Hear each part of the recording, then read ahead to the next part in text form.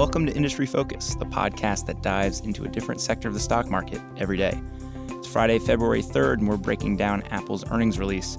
I'm your host, Dylan Lewis, and I'm joined on Skype by Fool.com senior tech specialist, Evan New. Evan, how you doing? Pretty good. About to go on vacation. About to go on vacation. I doubt that you could possibly be doing as well as Apple is doing this week, though. That's true. It's not too often that you see the world's largest company spike 6% after earnings. Yeah, I mean, the numbers they put up were, I was pretty impressed. I wasn't really expecting them to really blow it out like this and beat their own guidance by $400 million. Yeah, after, and we always do the Apple earnings show. It's one of my favorites to do. But after several in a row where we've been kind of like, yeah, we know growth is slow or even declining, but just be patient. Like we think it's going to be okay. It will be nice to do a show where we can talk about them and kind of have a little bit of a rosier outlook on things and maybe reaffirm some of the confidence that the street should have in the business, because in a lot of ways it's still a fantastic company. So why don't we start out with the big numbers here. Revenue came in at $78.3 billion, which beat estimates of $77.3 billion. Also beat the company's guidance, like you said, by a couple $100 million. Earnings per share came in at $3.36 for the quarter, which also beat estimates of $3.22. So for the first time since fiscal Q1 of last year, the company posted year-over-year revenue growth. Yeah, I think that's the one of the big storylines is that, 2016 was so tough on them in terms of storylines and sentiment, just because, first year ever of showing negative growth and just everyone's kind of gloomy about it. And then them to come back and be like, hey, we still have it in us. So we can still set records. We can still push all these different parts of the business to these completely record levels, including like the Mac, which is crazy because, the Mac's been around for 40 years. And they're still like continuing to just, grow it and push higher. And, they've been working against so many headwinds for such a long time, in that year. Like, you look at the strong dollar having a pretty sizable impact on the money they make overseas and also the selling price of devices overseas. You look at the kind of elongating of the upgrade cycle, particularly with some of the wireless carriers moving away from a subsidy model and kind of getting people off of that 2-year upgrade. And so there are just a lot of things pushing against what would normally cause people to be buying phones or would be allowing them to recognize more in revenue and earnings here in the U.S. And so nice to see them bring it back up this quarter. Why don't we hop right into the iPhone segment, because this is really where they're making most of their money. Yeah, they sold another record, 78.3 million. Which broke that, because the last 3 consecutive quarters they've put up negative growth, so kind of put an end to that trend. Of course, this just creates another tougher comparison for next year, raises the bar, for a year from now. But personally, I wasn't that impressed with the iPhone 7 as like a product. Do you own it? So no, it's the first time in 8 years that I have not upgraded my phone. I don't own the iPhone 7 either, so don't feel bad. But it's just great. Like literally 8 years, every year I've been upgrading every year. This is the first time I'm not, because I just didn't think it was that compelling. But obviously the market really does. And I think that part of it is that the 7 Plus is really the hot seller this quarter. Apple even acknowledged that they did a poor job predicting demand, and they just allocated less than they should have to the 7 Plus production. And I think a lot of it is, there's not really a killer feature in the iPhone this year. And arguably the biggest thing is the dual camera system that is specifically for the 7 Plus. So it does seem like a lot of people are picking that bigger phone. And that thing costs $120 extra now. So you can see it in the numbers. They put up really, really strong results here. Yeah, and I think you really see that when you look at average selling price. That grew to $695 for the most recent quarter, up from $619 for the previous quarter. And a lot of that is the 7 Plus model, and consumers clearly voting for the better camera and being willing to pony up a little bit more dough for it. And or extra storage, because those things shoot 4K video and you need a lot of storage to store all that. Yeah, absolutely. So, if you put those two numbers together, the units and average selling price, you get roughly $54.4 billion in revenue. So right now we're looking at the iPhone segment making up about 70% of revenue for Apple for this quarter. Higher than it's been in the past, but not necessarily surprising because the iPhone segment was so massively popular and so successful this quarter. Yeah, I mean, I like they were so supply constrained the entire quarter too. So it's and they acknowledged that they didn't reach supply demand balance until January. So I mean, they were pretty short on inventory throughout the entire quarter, and to still be able to really hit these numbers even with constraints and arguably not a super strong feature set, like I was kind of blown away, honestly. I think we all were. One of the segments that is kind of gaining more and more attention from analysts and the market in general is Apple's services segment. And so this is the iTunes Store, the App Store, Apple Pay, Apple Music, TV App Store, etc. Services this time came in at $7.2 billion, which is roughly 9% of revenue, but perhaps more impressively, up 18% year over year. It seems like the company and the street, they're both kind of giving this a little bit more emphasis as time goes on. Yeah, and that was a quarterly record, another one of those records that they set this quarter. And if you look at it now on a trailing 12-month basis, the services has now crossed $25 billion in terms of the size of the business. So this is a huge business already. Here's the crazy thing is they're very ambitiously saying that they hope to double the services business within 4 years. So that's saying, hey, we think we can make a $50 billion business by 2020, which is pretty ambitious. And I mean, as far as how they get there, they highlighted a couple things. So first of all, now there are 150 million paid subscriptions that are being automatically billed, recurring subscriptions. That includes Apple's services as well as third-party services, but that's kind of the total number that are being billed through iTunes and the App Store right now, and that's a pretty big number. And they do expect that to continue growing. I mean, that's a pretty big base of regular subscriptions of various types of services that they sell. And their transaction volumes are going up, the install base is growing. I mean, there's really all these different aspects of it. They even mentioned, this is kind of surprising, they mentioned this iCloud storage business is growing quite a bit, which I would never think it'd be like a growth driver. But, basically all these different aspects are really just putting up really good growth, and combined, they're really bullish about this going forward. And, it's pretty ambitious goal there. Yeah, and looking at the inputs for what makes up that services revenue, there's momentum on both sides, right? There's not only is the installed base getting larger, so the number of people that are actually somehow transacting with the services segment, they indicated in the call that that's increasing in the strong double digits. And also the ARPU, or average revenue per user, for each paying customer is increasing in the double digits. So it's not that one side of that equation is really crushing it and the other one's kind of stagnating. Both sides are performing well, and I think that's what you want to see. Yeah, and they also mentioned the music business, which had been declining for quite some time, for many years, back before Apple got into the streaming side, when it was all just kind of the download business for music. It had been kind of, as people shifted towards streaming, that business was shrinking, and now we're back to this inflection point where music is growing again. If you include both download and streaming, so iTunes plus Apple Music, if you combine them, the music business as a whole is now growing again, which that's always nice to see, particularly as the shift towards streaming continues. More and more people are willing to pay. The industry itself really likes the shift to paid streaming versus ad-supported streaming, and Apple's a big proponent in that transition. So, I mean, that's also another good sign. It's just they're really helping the music industry grow as a whole, as well as their side of their cut of the whole music business growing again too.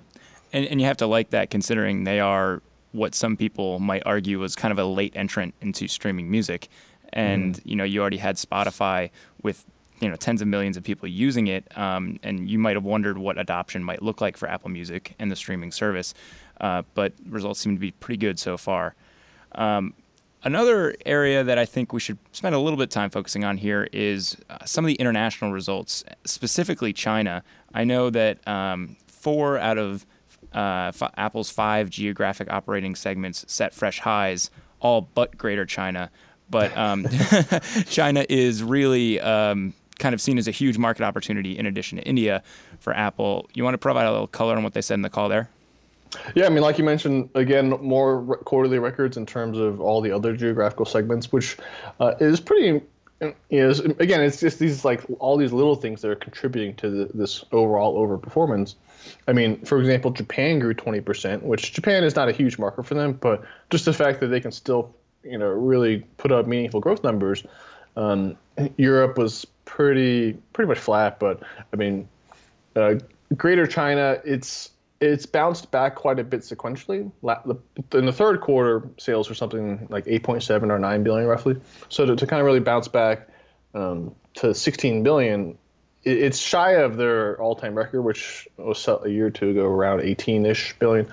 But it is bouncing back on a sequential basis. And I mean, I think there are still lingering concerns about the smartphone market in China because it's getting really, really competitive with all these low-cost Chinese vendors just really proliferating and just really flooding the market with these cheap choices. And you can see it that, in their numbers that they've had a bit trouble in the past year as competition intensifies on the ground. But, I still think that China is a very big, promising business. And, it's going to be probably a tough place to compete, but yeah, I mean, it's a great market, and they're still growing. They still have to expand the retail footprint. I mean, there's still room to run. Yeah, with lower priced entrants coming into the market, Apple's brand cachet is only going to give it so much pricing power. But, you have to think that there's still some room to run there. Speaking of kind of their international segments, I think it might make sense to check in on their cash hoard a little bit. As of their recent report, Apple is sitting on $246 billion in cash. Because they do so much business outside the U.S. and because of certain current tax regulations, $230 billion of that total, or roughly 94%, is held outside the U.S. Morgan Stanley analyst Katie Huberty asked Tim Cook on the call about what the company might be thinking with the current administration and the possibility of repatriating some of that cash. I think that was a question that a lot of people wanted an answer to. Yeah, I mean, that's one of the big things that the Trump administration is pushing is this tax reform, including a potential repatriation holiday. And if they could bring back a lot of that cash, that there's certainly a couple of things they could do with it. I mean, Cook didn't really give a lot of clear guidance on what he's thinking, but I mean, you could buy some companies, but I mean, he keeps saying that Apple's open to really big acquisitions if it fits, if it makes sense, if all these things, but he's basically not concerned about pricing anymore. You could buy some companies, you can invest in the U.S., you can potentially bring production back obviously that's another big thing that Trump is pushing.